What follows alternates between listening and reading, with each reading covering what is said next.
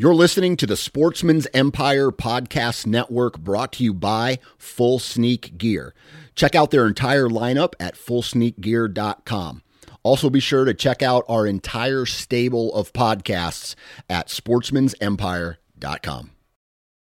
New from Moultrie Mobile, the Feed Hub offers first-of-its-kind cellular connection and control for nearly any spin cast feeder on the market. When used with the Moultrie Mobile app, you can monitor feed and battery levels, run feeders on demand, receive alerts when feeders are clogged, and remotely adjust feeding times. The Feed Hub is ideal for anyone who maintains feeders. Remove the guesswork and save time by planning feeder maintenance before you drive to your hunting property. For more information, visit moultriemobile.com. You're listening to the Sportsman's Nation Podcast Network, brought to you by Lacrosse Boots. Now, if you haven't heard yet, this is me telling you, you need to take a look at the new boots from Lacrosse, and they fall under the Navigator series. Now, what they've done is they've taken the best parts of a rubber boot and the best parts of your traditional hiking and hunting boot, and they've mashed them together to come up with this new line of boots from Lacrosse, and that is the Navigator series. Now, they have the women's Windrose, they have the men's Windrose, and then they have the Atlas series within that as well. So go to lacrossefootwear.com and check out this new line of boots that they have. I've been using mine for a couple weeks now, and I am very impressed with the fit and the feel, and I can't wait to get them in the woods this hunting season and give them a trial run. So lacrossefootwear.com, check them out.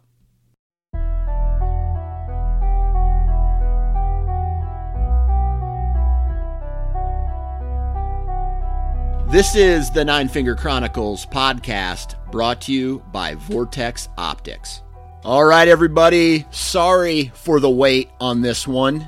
Really appreciate your guys' patience. I know a lot of you guys have been reaching out to me wanting to get this episode launched as soon as possible, but I just got back into town. I just got everything situated, and this is the 2019 Archery Elk Recap podcast.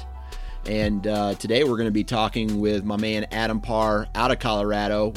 You might know him from the Transition Wild podcast, but we basically recap my week that I was in Colorado chasing elk. I'd like to say screaming elk. I'd like to say the weather conditions were better, but there were no screaming elk, and the weather conditions and the terrain was the same as last year, but the weather conditions were piss poor, and that's what we talk about in this episode. We kind of BS a little bit about how difficult elk hunting can be. We talk a little bit about the statistics. We talk about the weather conditions, elk patterns, and all this stuff, and how I suck at elk hunting. So that's what today's episode is. Hopefully you guys enjoy it. I know I felt I did a pretty good job putting an Instagram story together for all of you guys to follow along with, and it was kind of the same theme every single day. However, this is the recap episode, and I know a lot of you guys had been waiting for this, so here it is. Before we get into this episode, though, I do want to say I want to give a huge shout out to our partners at Prime Archery. And man, they make some really good bows, right? And last year I shot the Logic. This year I'm shooting the Logic CT3, which is a 33-inch axle to axle. Man, I am a huge fan of their draw cycle and their valleys, and just like the lack or hardly any hand shock at all on these bows. And like I always say, in every product that I kind of do a commercial on, is go test it out for yourself, right? Everybody has different needs, but I think that when it comes to a prime bows, you guys will really be surprised by how well they perform. And that's just from one bow hunter to another bow hunter, right? So if you have a dealer around there, or you got to drive an hour to go find a prime dealer, I strongly recommend it, because I think you'll be happy with the bows that you end up shooting or testing out from Prime. You can find more information primearchery.com, and so go test out a Prime for either this year if you haven't purchased a bow for this year yet, or if you're looking to purchase a new one, or you're already looking for 2020. But check out Prime. All right, we've done a little bit of everything, so let's just get into today's episode for most of this, but I am gonna. I don't know why we're already laughing. I'll try to shoot from the hip as well. I'm a little bit sleep deprived, but I got a strong cup of coffee in front of me. I'm ready to rock. Good deal. All right, so we're just gonna go ahead and get into it. I'm gonna go ahead and just. I guess I'll kick it off by saying, Adam Parr, how the hell are you? I'm good, Dan. I just came off a week of, spending some time with a really tall, sexy, 220-pound bearded man, and he only has 9 figures. So life is great. That's all I can say. I wish I was 220. Add about 15 more pounds to that, man. You're not 220? Oh, I thought no. you were. I'm 215. Yeah, but you carry it really well. I don't carry it really well. I'm that guy who has the t-shirts that are just tight in the right spots, like the shoulders and the chest, and then they kind of go straight down from there. And you got that upper body strength. I got the dad like Goldberg. bod. Yeah, right. I got the dad bod. No, man, when you came out, I was like, damn. Dan's been working out. I could tell you've been hitting the gym. You're looking good. So I tried to. You're doing something right. I tried to get ready for the mountain, but as we both know, the mountain kind of always wins. If it always swallows you up. Yeah, 100%. At least where we hunt. Yeah, for sure. Absolutely, it's not easy. Did you do a lot of training leading up to the hunt? Yeah. So here's what I did. Most of it was I in June and July, I did a lot of running mixed with some weighted pack hikes. The more I ran, the more I realized I have a bad hip, I got 2 bad knees, and I hate running, period. So I transitioned more to less running and way more weighted pack hikes. And I think at the end of the day, the weighted pack hikes just are better for you overall when it comes to just an average Joe training for the mountains.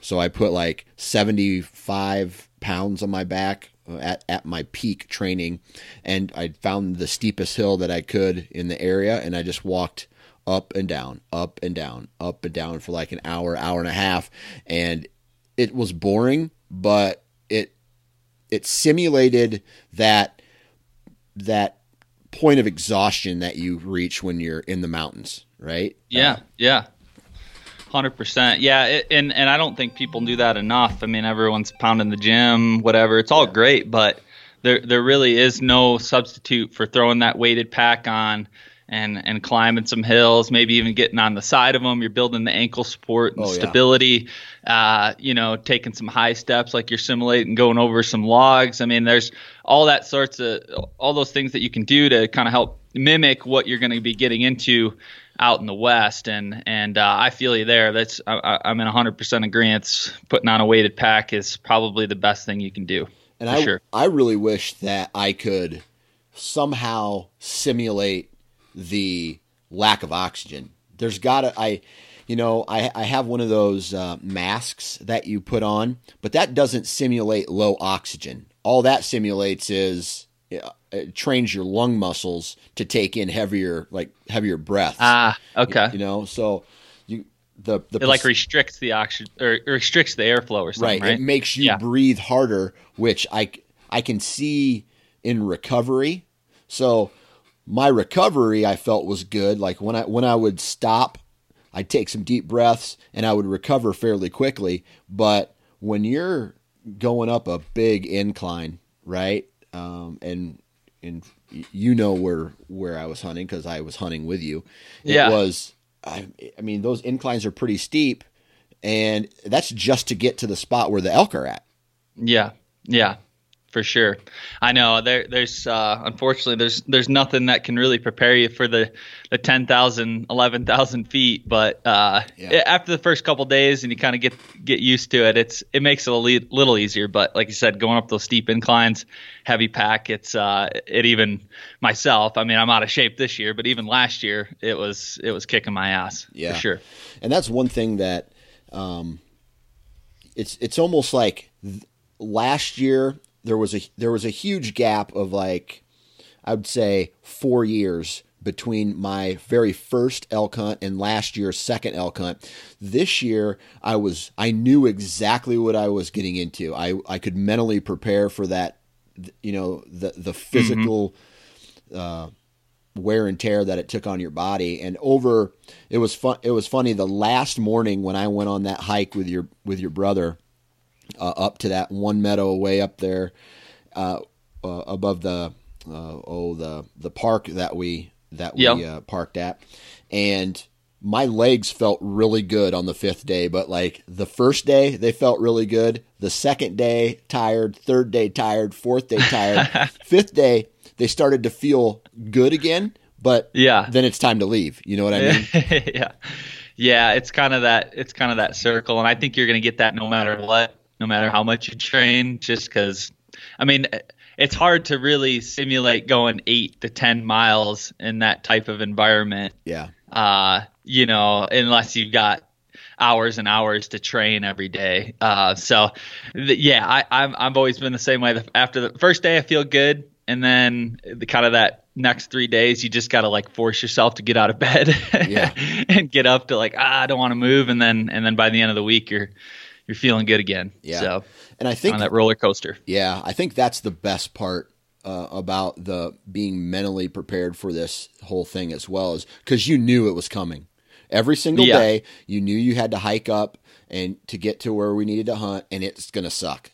But if you just accept that fact, then it's easier to accept it when you know it's coming, right? Yeah. Like the first year or the very first elk hunt, I had no idea because it had been like 10 years since I'd been to Colorado to go try to hike around in the mountains. And I didn't really physically exert myself like having a 25, 30 pound pack on, packed with food and water. You're in your full camo, you're carrying a bow, I use a trekking pole and climbing over deadfall is just the worst thing ever. It's like you can go on a trail in Colorado and hike to the top of a mountain, but if you're doing what we're doing and not hiking on any trail and coming over top of deadfall and all that stuff, it compounds. It almost like it's like your body,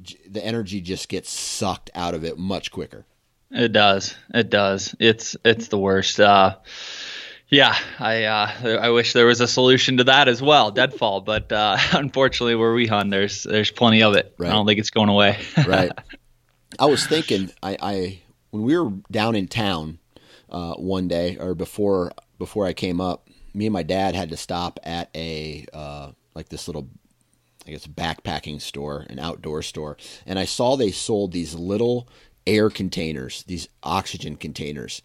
And there was a little part of me that was like, man, I wonder if I should buy one of those and just hump it around. And that, right when you're breathing so heavy, climbing up one of these steep inclines, to take a huge puff off of it and see if it just kind of refreshes your body and gives you that much more power to keep up. Because I'm that guy who I'm last in line every time. Like my buddy Ryan and his buddy John, who I spent most of the time with this year out there. They're much smaller than me. I'd say they weigh 50 pounds less than me. They're a little smaller framed, and they train much harder than me. They had the time to train much harder than me. And there's this time just like last year where it's like, man, I feel like I'm slowing them down, but at the same time, I make it. So I make it. That's great. But man, I wish I was, 5'10", 170 pounds. Well, like you said, every train needs a caboose, right? That's right. That's right.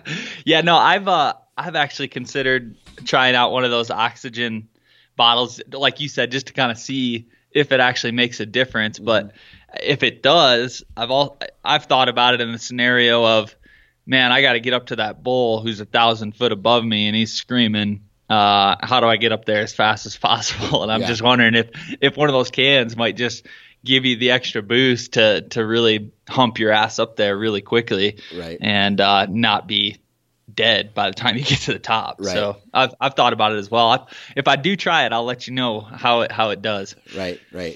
Because that might be a staple in future years, right? To try to, I don't know, get that. It's almost like oxygen when you're that high, I'm sure would almost be like a shot of crystal meth, right? I mean, you just, woo, I feel good.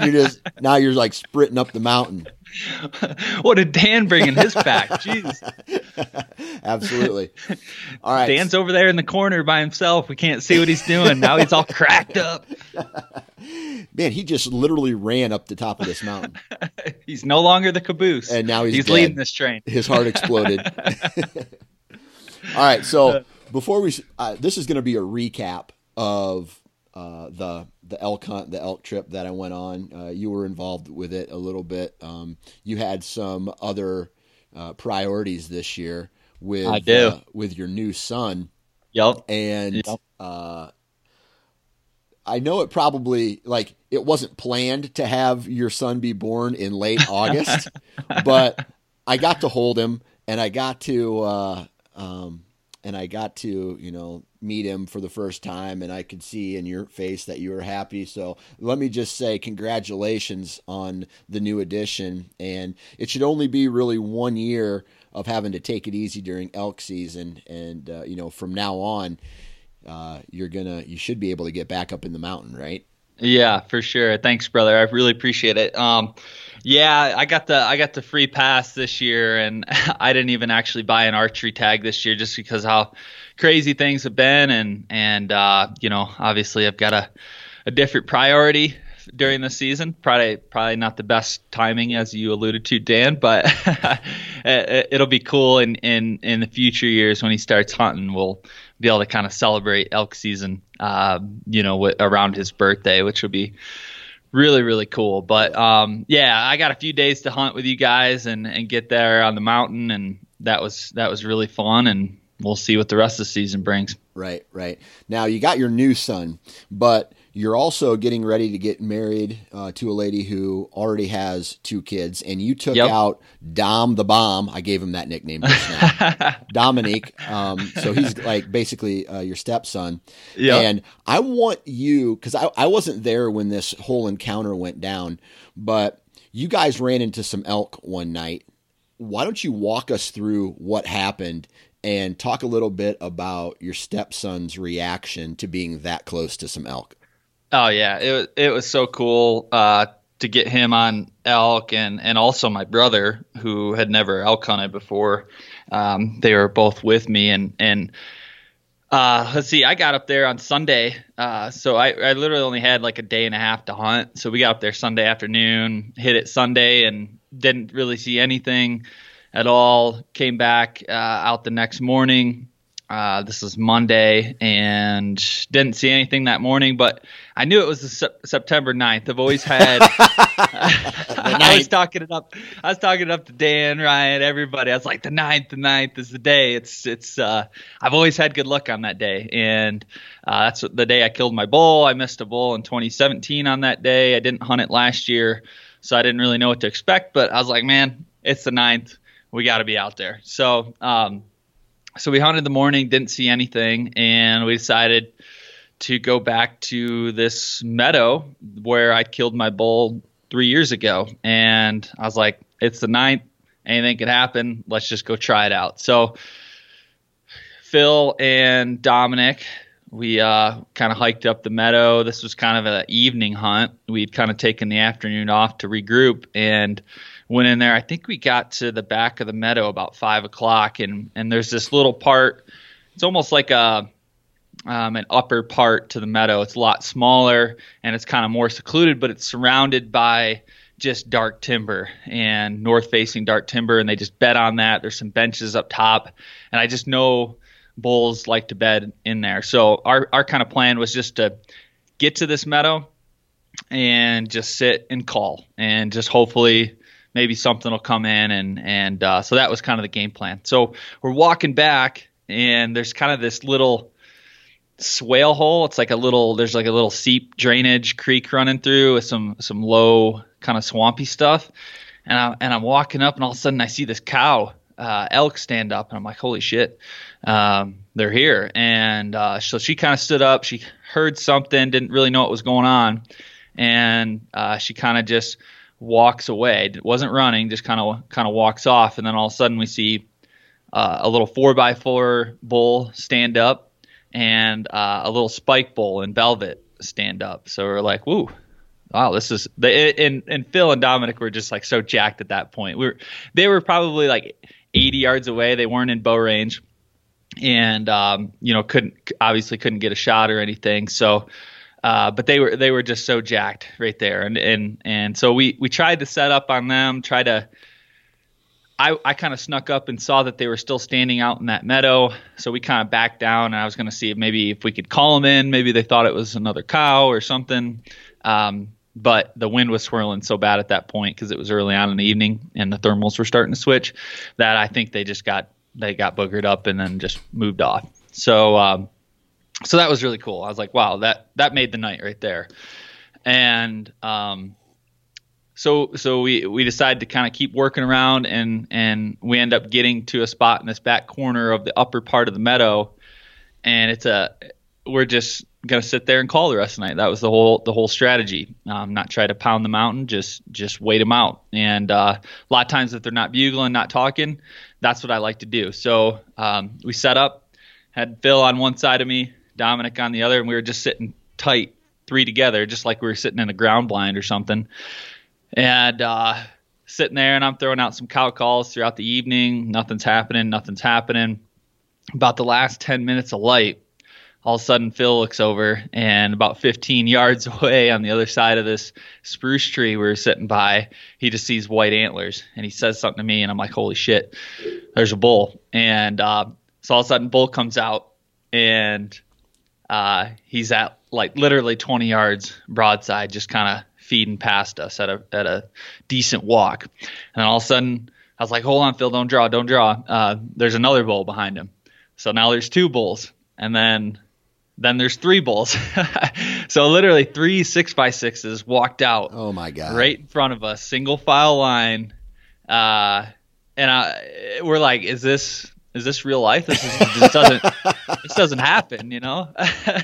So I'm trying to coach Phil, and Dom was he was so jacked and so excited that I don't think he could have drew his bow. I mean, he didn't end up drawing his bow, because I think he was just so worked up and caught in the moment. But Phil ended up getting this bow drawn back, but it was so quiet. The wind, there was no wind. It was non-existent. And so when he drew, even though the bulls were kind of past us, quartering away, walking away, that last bull picked us off, or picked Phil off when he was drawing, heard the movement, and then saw the movement.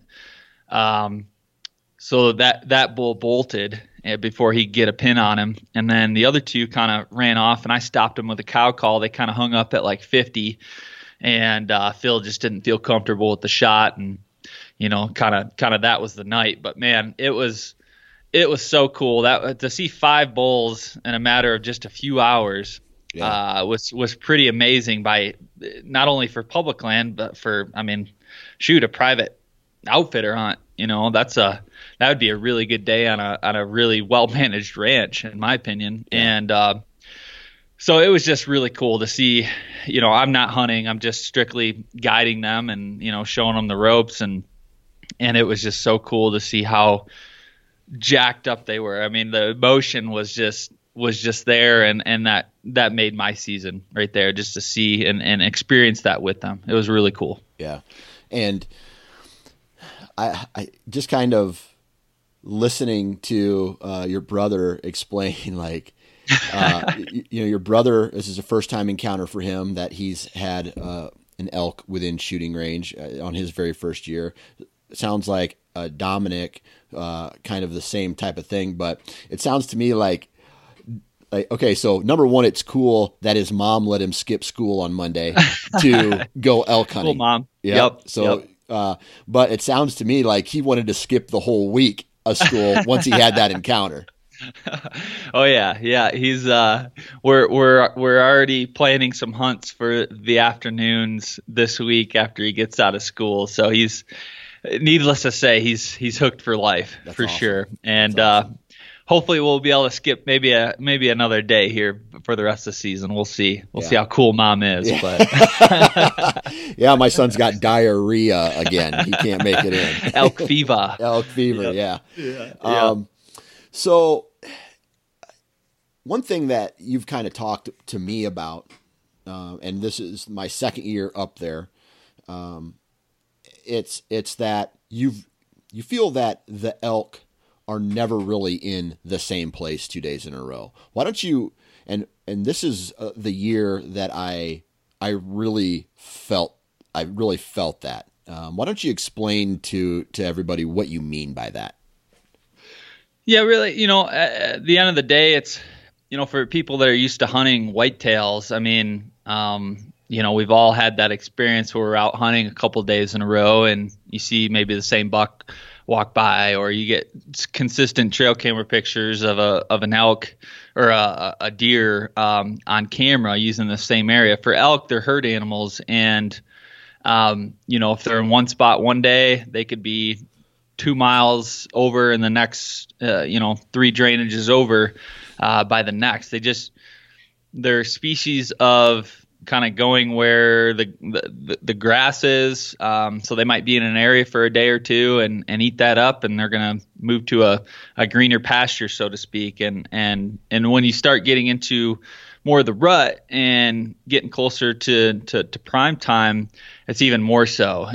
So like if I hunt a drainage or hunt a spot, like I probably will only hunt that for like a day, and then I'll go try out a different spot. Even if I am getting into elk there, sometimes, like I said, if you pressure them or something happens, they're not going to be back for a couple of days. So that's really the basis of it. They're constantly on the move, and one elk might be way over here one day, and he might be in your area the next. You just never know. So you got to stay mobile. That's the key. Yeah, absolutely. All right. So with that said, I'm gonna kind of walk through kind of what went down with me and Ryan and a couple days that I hunted with your brother. First off, I really feel sorry for Matt, a guy that came into town, gets off the plane, goes, buys his tag, comes up to the mountain, first hunt. The very first day of his very first hunt up there, he rolls his ankle and can barely walk. So he just spent, a non-resident archery tag is $600 and some bucks. And then he was reduced to having to stay close to the cabin and could only do a limited amount of hiking just because his ankle was hurting him so bad. And so that I don't know, that just would suck. That sucks. I've been in that same scenario too. Like not on the first day, but on the second day, I've rolled my ankle, and it puts you down, man. It's tough because you want to get out there and you want to hike, but you do have to take a few days off or do something. And his was bad enough that, I mean, he shouldn't have been walking at all, and he was. And I think that kind of, did him in maybe a little bit further. So, but yeah, that's always tough. Always tough. That sucks for Matt for sure. And I'll tell you what, kind of going on back to the terrain, this is not like walking to your tree stand. No. Out, Yeah. Out in the east. We're talking. I just want to kind of walk everybody through the first 3 days of the route we took just to get to the spot where we could start calling. So we're leaving the cabin and we're walking. This is all on public. We're walking through basically a deadfall maze. It's roughly flat, but sometimes you're having to do some side hilling, right? You go down a little bit, side hill to get to this creek, right? So this maze of deadfall that you're navigating in low light conditions. We waited a little bit later this year than we did from previous years, last year, to get a little bit more light to navigate it, get to the creek, and now you're walking on loose rocks the size of baseballs. So you never really get a firm plant of your foot. You put pressure on that foot, it's sliding left or right, your ankle's rolling kind of left and right, and it doesn't matter how tight your boots are.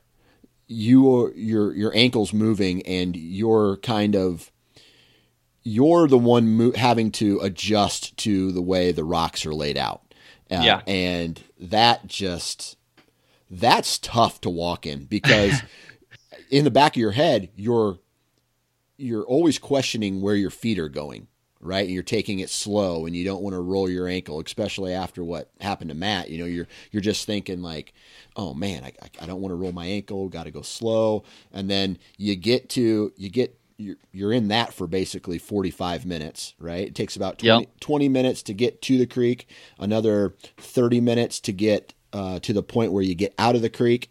And then you got to go straight up for another, I don't know, 100, I'd say 200 yards, basically to get out of get to the flat that areas. Drainage. The drainage. Then you can start calling, but then you're still in all this additional deadfall until you get to the meadows. So and Ryan, he has one of those fancy watches that allows you, like him, to calculate how many calories you burn based off your heart rate and all this stuff. So we're burning probably close to 700 calories in that first hike of the day. Isn't that crazy? Yeah. Yeah, that's wild. That's wild. And to that extent, this year with the heavier snowfall, there's more runoff coming off the mountain still. Yeah. So that creek was there was more water in it. So it was tougher to kind of, because you're constantly having to jump back across the creek to find your line, which is the diciest part, I think, because you're dealing with slippery rocks. And then when you add rain like we had in a few days, it was really slow going up that creek this year. Right, exactly. And like you said, when it gets wet, it's almost like there's a slime on the rocks. And it can freak you out if you're not ready for it. Yeah. I've hurt myself twice in that creek, so it's easy to do. You got to be careful. Yep, it's funny. You don't wear shorts while you're up there, and then obviously you come off the mountain and it's warm enough to where you wear shorts, and you just look at all the bruises on your legs because those pine trees fall down, they stack on top of each other, and the branches don't. They break off, but about 12 inches to 8 inches off the tree, they break off. So it's just like these giant spikes ramming into your legs the entire week. Yeah. So it's always fun. Yeah. So we did. That's basically every day. You're walking in something like that to get to the spot where you can start calling. Now, the first day that we went out, which was Sunday morning, we get up to this meadow and we start calling a little bit, nothing. We move up just a little bit more, and sure enough, there's a bugle. And hell yeah. The first thing that me and Ryan kind of talked about was, let's go right to this bugle. Just kind of like what happened last year, right? You hear a bugle, you don't really have time to mess around. You just go and you continue to call your way in, and it's so thick that it allows you to get close. Well, we came to these two benches, right? So there was this flat bottom, it goes up pretty steep, and then it flattens out again. And we were below where this bull was bugling and chuckling. So we work our way in. Me, Ryan, and John, we spread out, I'd say over, Ryan kind of sat back behind John a little bit, and I flanked to the right. And just because I felt the terrain, if he was going to come down, it was going to come down towards me, right in between me and John, and that's where the shot was going to take place. So he's bugling, he's chuckling, he's responding, and finally I see him. And he's probably at about 80 yards, but he's straight uphill, and he's, there's no shot, and I'm not going to take an 80-yard shot in this thick timber, but I can see him. And it is the biggest bull that I've ever seen out there. But nice. But he's almost unapproachable. Right? Yeah. So that's how they get that big, man. And just elk in general, it's just crazy how they can use the terrain to their advantage and the move through that in a way that it just, like you said, it makes it damn near impossible to get in on them for a bow range shot. Right. It's crazy. The path of least resistance for us and the path of least resistance for an elk means two completely different things, right? Exactly. They're stepping over this deadfall like they're 12 foot tall, right? It's crazy how they can move through this. But so we see them, and this bull's kind of just pacing back and forth. He's mad that we're in his comfort zone. There's another bull, we're bugling and we're doing some soft cow calling, and it's working. He's getting fired up, but he never decides to come down. Right. Yeah. And so, he kind of scoots off, and I think what was happening, and eventually we find this out, we confirm it later, but he had some cows with him. So we all kind of regroup, and we're hiking up the mountain, and we look up, and there's another bull. I don't think it was the same bull, but I look up this. It's almost like a meadow that just goes vertical, almost like an old avalanche chute. Yeah. There's some small pine trees in it, but you can see into it, and there's one. So, and the wind was still somewhat consistent at this point. It was still coming down. Still coming downhill. And so we decided to shoot over to this next drainage, or this next little chute that paralleled it. And we're like, okay, let's go up, let's set up, let's call, and maybe we can cut him off. Right? Yeah.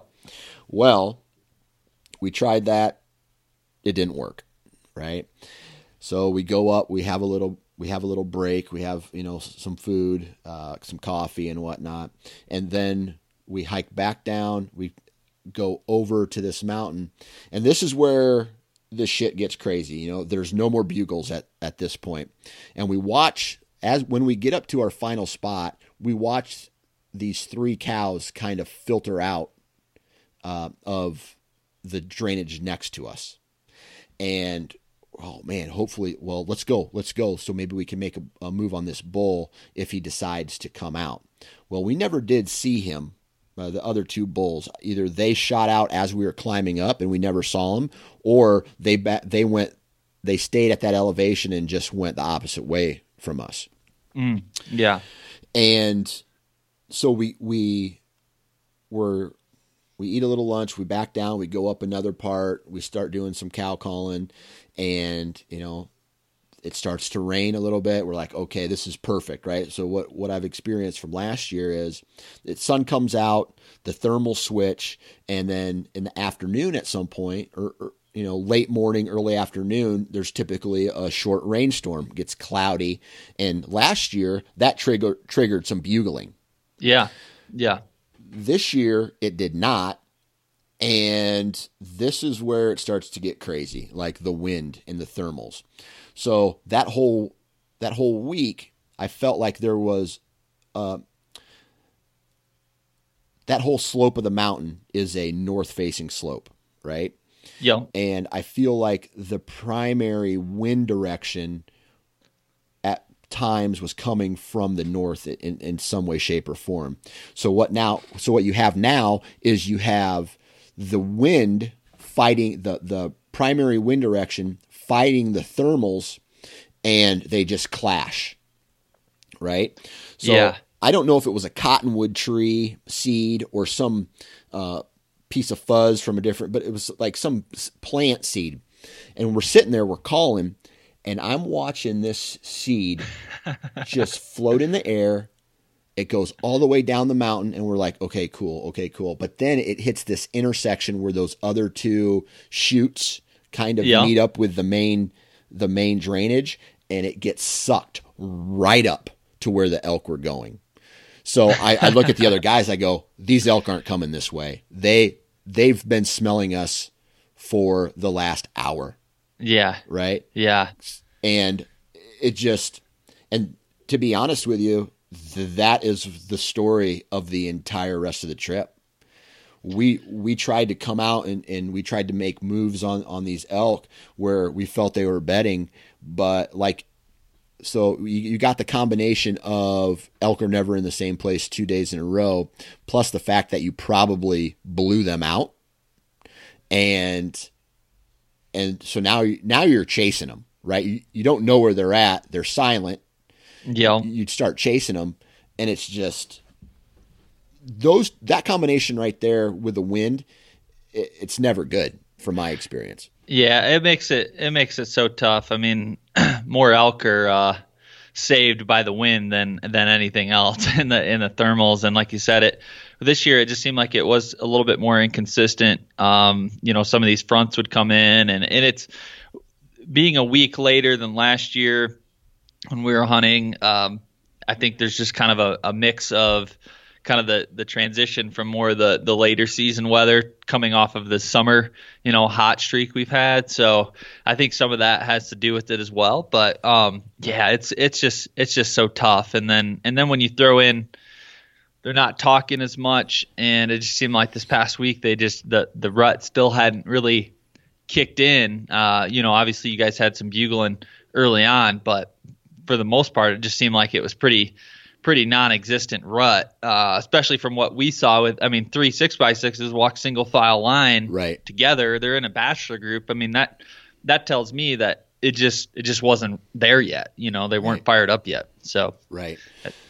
So you got silent elk. It's almost like, and I don't know, I don't have enough experience to sit here and talk about, what I think elk do. I can sit here and talk about whitetails, what they do on, I'm not a huge moon phase guy. Like, some people are, the moon controls everything, this and that.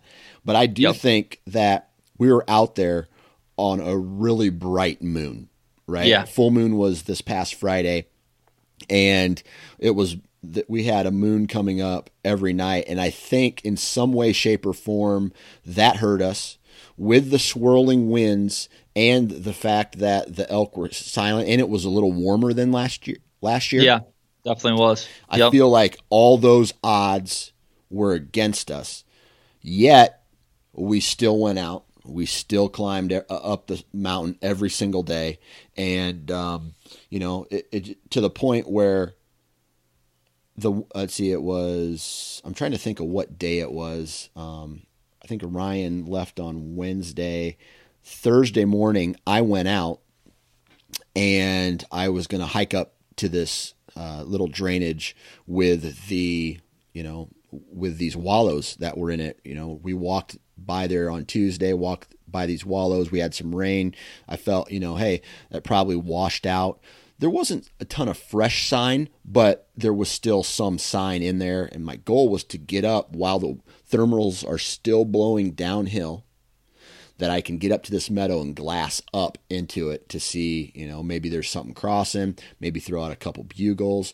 Really like a cooler temperature that morning. But with that primary wind direction hitting those thermals, it was 7 o'clock in the morning, and the wind was already blowing uphill. That's crazy. Yeah. Yeah. And on what was it, last year? It was almost like clockwork, 10 o'clock in the afternoon, in the morning. It was. It just so it's up, whoop, and it switched just like that. And then, you knew that, okay, if we're going to chase this bull who's higher than us, we need to be up there by 10 o'clock. So when that switches, we now have the advantage coming into these bedding areas. And that didn't happen. I felt like every time a cloud came and blocked the sunlight, the thermal switched. And it was just back and forth and swirling winds. And I get up there and I'm just like, it's not even worth me hiking and spending that energy to get up there because the wind is not consistent at all.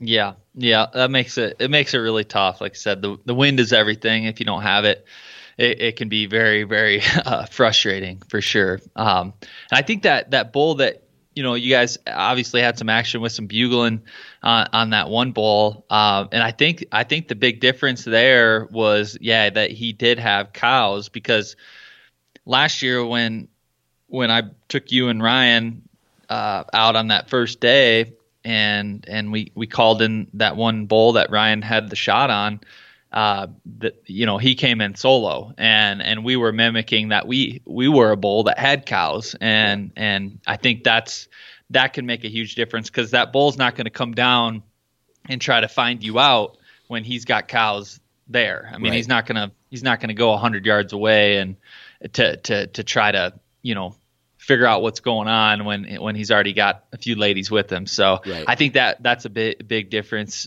in that scenario from last year to this year. So, it's just tough, man. You just never know. Right. Never know.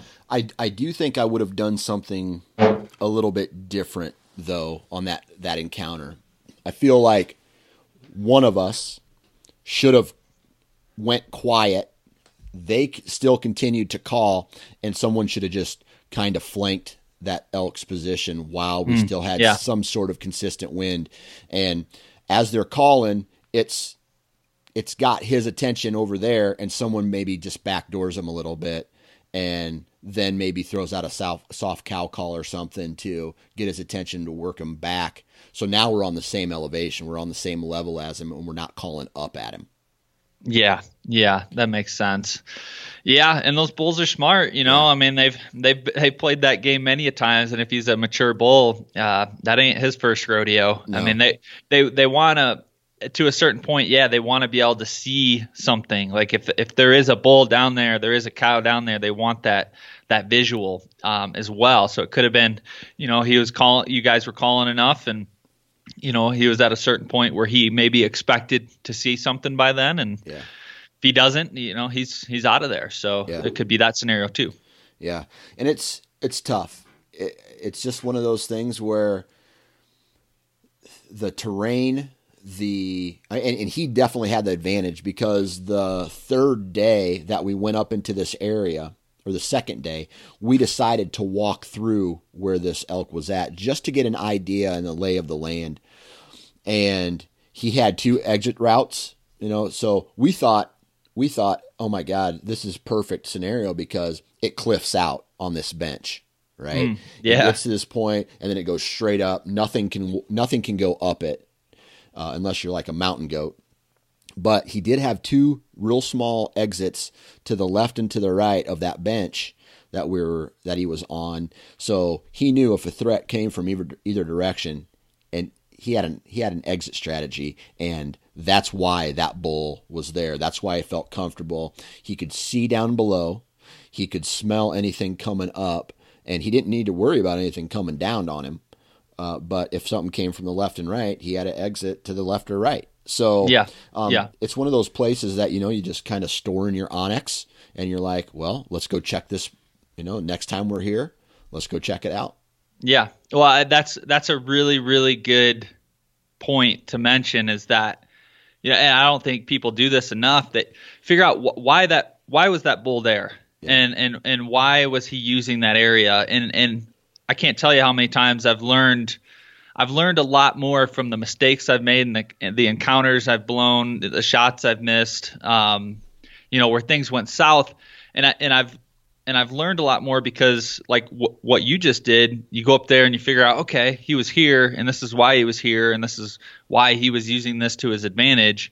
And that's how you learn, Obviously, that spot really well now, but for the future, you kind of know and you learn from that because you went and saw where he was and now you can kind of put the puzzle pieces together and do that. Like when I shot that bull 3 years ago that I couldn't find, it really sucked for sure. But following the blood trail and seeing him bed in this one spot, it's like, oh man, there's a little bench right here. This is an awesome bedding spot. He's got every advantage here. This is why he's there. And then he goes over to a different drainage and he went to this spot because it's just nasty downfall and benchy, and they love that. So like being able to pick apart those scenarios of what actually happened is invaluable, and it's only going to help you in the future. So that's a really good thing that you did there, Dan, is to pick that apart for sure. And I think that just kind of goes with the territory of hunting in general, right? Just being observant and say, even when I'm hunting whitetails, why is this buck living here? Why is he traveling through here on this wind? Why does he feed here? Whatever. Yep. You take that information from any hunt, and it's just going to help you get better in the long run. 100%. So you're a master of elk hunting. You're like a sensei in the making, Dan. Right. We were having this talk. And I asked some people. I don't feel like I should be allowed to wear an elk hunting shirt yet because I've been elk hunting, but I've never killed an elk. And I think part of being an elk hunter is, or a hunter is being able to kill or harvest an animal.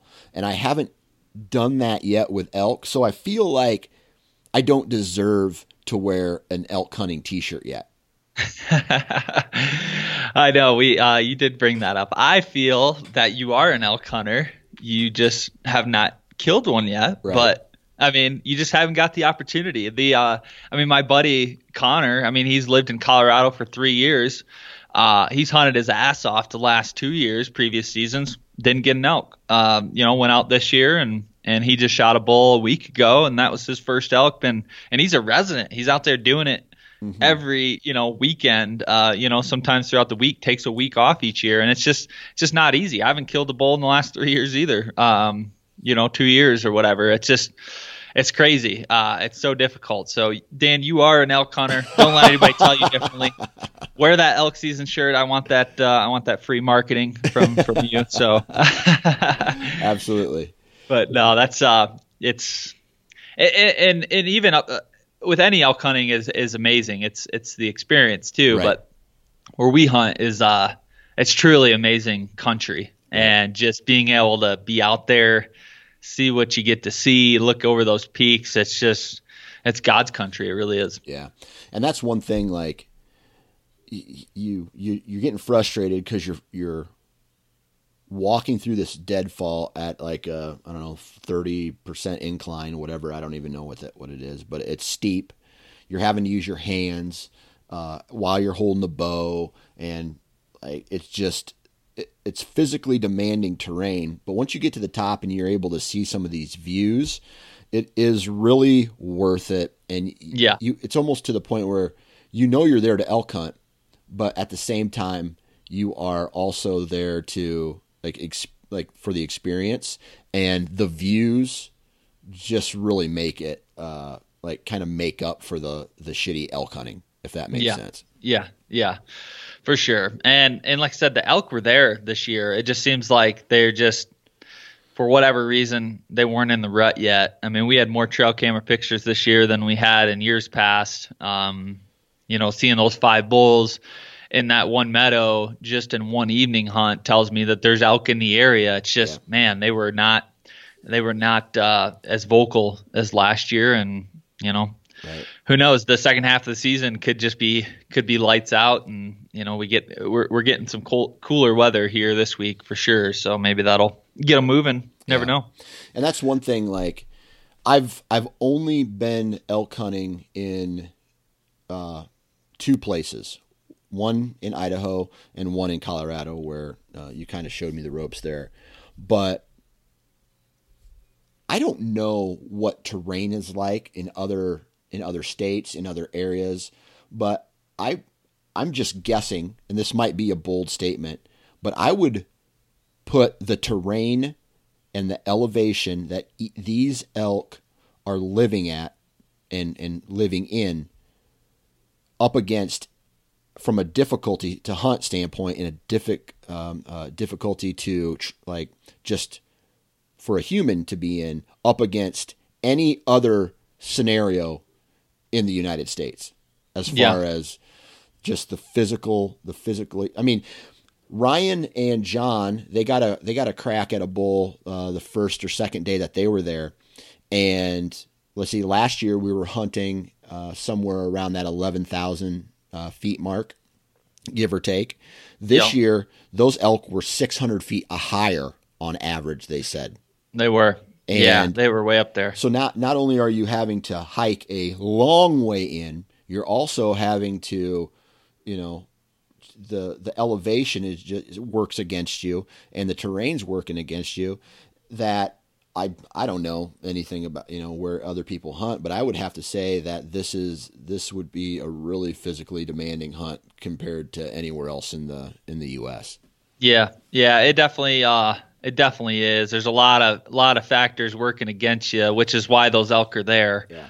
For sure. It's just tough to get to them, and like you said, they were up a lot higher this year.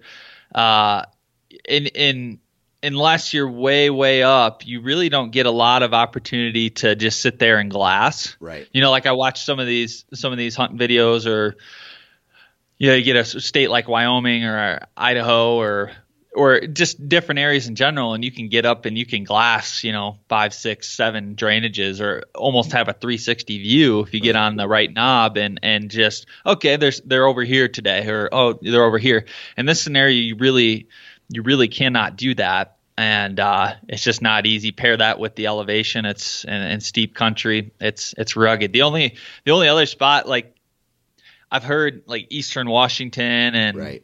and Oregon, like those states, because it's not necessarily because the elevation or the steepness of the terrain, it's just like a rainforest, right? Like right. Like a 10-yard shot is a long shot, so like that can be tough. But adding up all the scenarios of where we hunt, it's not easy. It's not easy. That's why the success rate's so low, for sure. Right. And that's one thing. Like, I was thinking about my gear and how it performed, and I'm going to be having another podcast about that on the Nine Finger Chronicles, or excuse me, on the Hunting Gear podcast. But it's almost like, why did I even take my binoculars this year? Because number one, I'm not looking for a specific elk. I'm looking to shoot an elk. Yeah. Any legal bull. And it's almost like those binoculars, when I'm in the timber, they don't do me any good. I think about just the weight and how much I'm carrying. I don't know if next year, if I come back and hunt that same area, if I would even bring my binoculars in.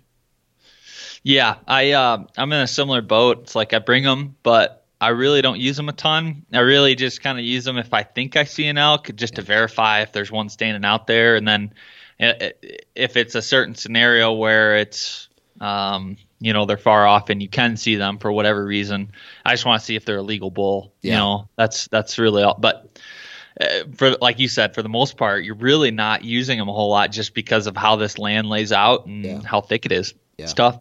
And I know that the success rate for the unit that we hunted was like 11%. Yeah. Right? Yep. Is that overall, or is that with just archery equipment? That's archery, but that's factoring. It doesn't take into consideration private versus public. Gotcha. It's just strictly, that's the flat success. I mean, based on that percentage, I mean, you and I or anybody else, that's basically one kill every 10 times, 10 years. Right. I mean, that's just the average. I mean, right. I don't think people realize how how tough it is, and that shouldn't deter you in any way. I mean, this stuff happens all the time, and if you hunt hard, you can definitely increase the odds. But I mean, you look at some of these guys that spend, I think like Adam Greentree last year, following him. I mean, he hunted an entire freaking month in Idaho or wherever, an entire month every day, and finally killed a bull like the last couple days of his hunt. I mean, for the average person getting 1 week to go out, or even a resident that maybe can only hunt the weekends,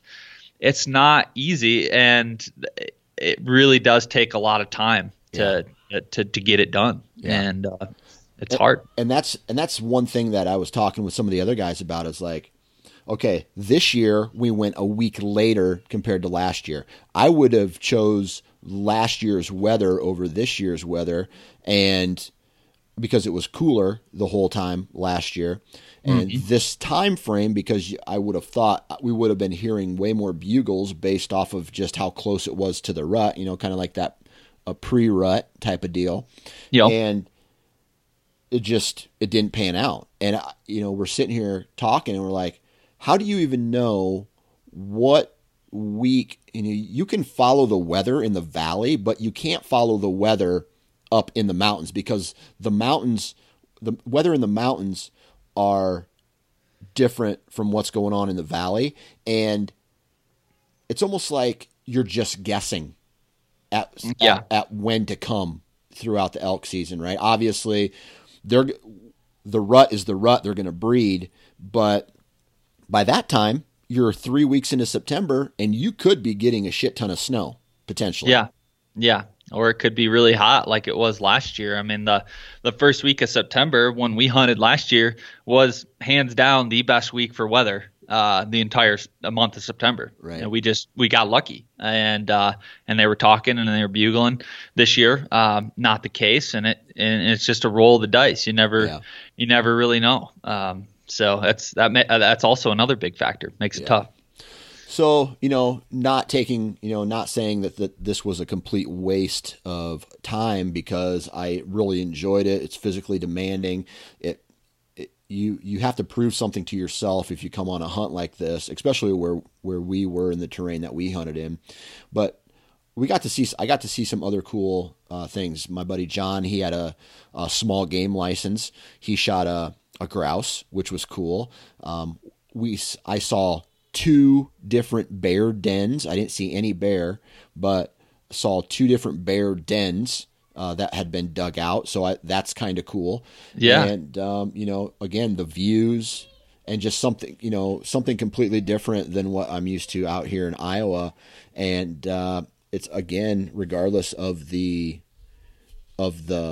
success rates, it's something that I'm going to be doing again, but it does make me think a little bit more into when I should come and whether or not the terrain that we're hunting is worth my time, if that makes sense. Yeah, for sure. No, it's definitely not easy where we're at. And, it's, we got a lot of guys that come back year after year and they haven't killed anything either. But they love it, and they've had opportunities or close calls. It's just, it's not easy for sure. And there are definitely, I even myself, I'm looking at different areas where I can get into that might be a little bit easier access, might be some overlooked, BLM parcels at lower elevation.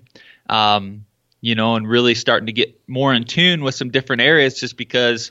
I myself in different states, I myself want to kind of experience different terrain and different climates and different scenarios altogether. So I'm starting to look different opportunities as well, and just tried to get more experience and learn different things about different areas. So that's kind of where I'm going towards. Absolutely. Well, really not too much to say. Another cool thing about this trip was that my dad, I kind of said, hey man, I'm going to be going. I didn't know what was happening as far as driving, who was flying, when everybody was kind of coming out. So I talked to my dad, and he ended up driving out with me, and it was really cool. My dad doesn't hunt, but he played camp cook for a couple days. Yeah. And it was just awesome to spend time with him in the Yeah. car up there at something that he'd never experienced. But at the same time, he peeled away for a couple days and he went to Mesa Verde and he looked at the cliff dwellings. He went to Arches National Park in Moab in Utah, and then he came back to Montrose, and then he got to in between where we were at in Iowa. He stopped and we had breakfast in North Platte, Nebraska, with one of his high school buddies, and it was something cool that I got to experience with him, and he paid for gas the whole way too. That's a perk. That is. Come on, Dad, jump in with me. Come on out. Yeah, I offered. I'm like, hey man, I can pay for some gas, and he's like, no, just buy me some beer, and so I paid for beer a couple nights. But he's a good dad. Yeah, it's great to meet him as well, and that's the other thing, just the camaraderie of being out there with other people and getting to share those experiences with other people that they're your friends and family. It's pretty amazing. Yep, for sure. So it's just one of those things where last year, right? Okay, so when we're in the mountains, right, we're just consuming as many calories as we possibly can, trying to just have enough energy because, like we're burning 700 calories just to get up to the elk. So here we are, we're just like stuffing our face, eating until you're full and uncomfortable just so you can have the calories there to burn that next day or later on in the day or whatever. So last year I ended up not changing my diet after I got off of the mountain and continued to eat all those calories for like 2 or 3 months, and I gained some weight and my activity level went down. So this year I'm really going to try to continue my activity level leading up to my South Dakota hunt that's coming in 3 weeks, right? And hopefully I don't like pull the ripcord this year and have to like train super hard. I just continue to train throughout the rest of the year and stay somewhat fit for elk season all year round. Yeah. It makes it so much easier the next year when you don't show up to the mountain like a total pile of lard like I did this last week. I was hurting so bad. It's pathetic how out of shape I am. But babies will do that to you. Still got out there and hiked around, and anybody can grind it out for at least a couple days, right? That's right. But yeah, you got other hunts coming up. So that South Dakota hunt, that's going to be really, really cool, and obviously that gives you a little extra motivation there to keep pounding the miles and doing the weighted pack walks, because I'm sure that's not going to be an easy game either. No, so that'll be cool. It'll be at about 7,000, 8,000 less feet of elevation. So I'm feeling really good about that. Yeah, for sure.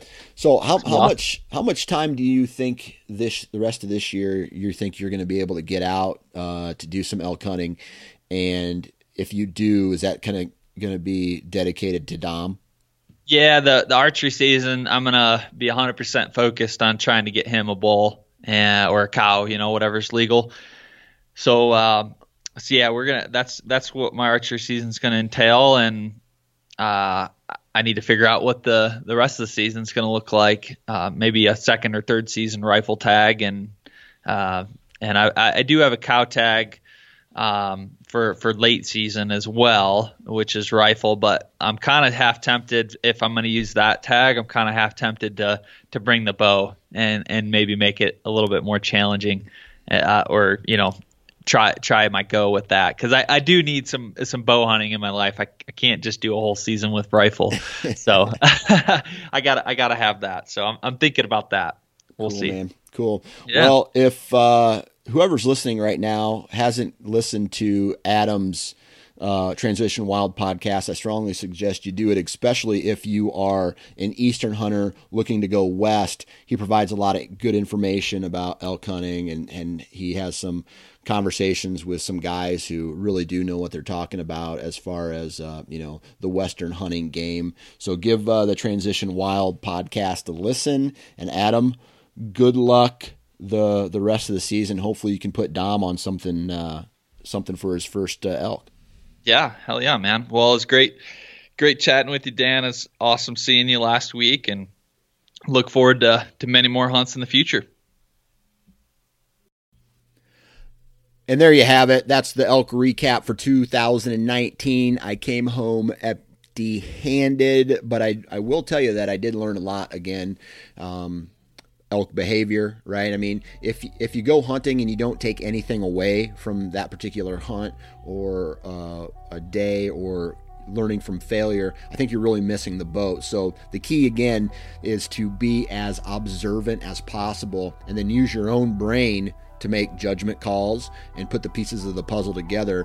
And I think, when you can learn to do that, you'll just become a better overall hunter. Now, huge shout out to you for taking time out of your day to download. Huge shout out to Adam for taking time out of his day. I know he's got a little one at home that he's been kind of taken care of. So huge shout out to him for making room for this podcast. And if you haven't already, go check out the Transition Wild podcast. Really good information there with everything that he's doing. I got a little one myself trying to get into this, so I'm going to keep it fairly short. Huge shout out to Vortex, to Prime, to Ozonics, to Wasp, the Ripcord, Lone Wolf portable tree stands. Thanks to those companies because they keep the lights on, relatively speaking here. Please go out and support those companies because they support this podcast. If you haven't already, please subscribe to this podcast, whether it's through the Nine Finger Chronicles or through the Sportsman's Nation Whitetail podcast. Download, subscribe, leave some reviews. Let me know what you think. If you have any questions or you want to see me cover something on a particular podcast, hit me up on DM through Instagram or Facebook, and we can chit chat about what you're looking for. If you have an awesome story to tell, or you feel that you might have some information to share with someone that might help them out, whether it's deer hunting, whether it's elk hunting, whether it's any type of hunting, I love hearing other people's points of view and how they've failed and how they have then, found success out of that failure. And I think the principles of that can help anybody, right? So if you have an awesome story to tell, hit me up. And man, I tell you what, whitetail season is here in some states, like Wisconsin. I think they just had their opening day. A lot of us are getting into the tree stands. A lot of us are getting into the forests, whatever, whether you're a spot and stalk hunter, whether you're a tree stand hunter, we got to be safe and remember that there's always somebody to come home to. And if you're going to be in a tree, man, wear your damn safety harness. We'll talk to you later this week.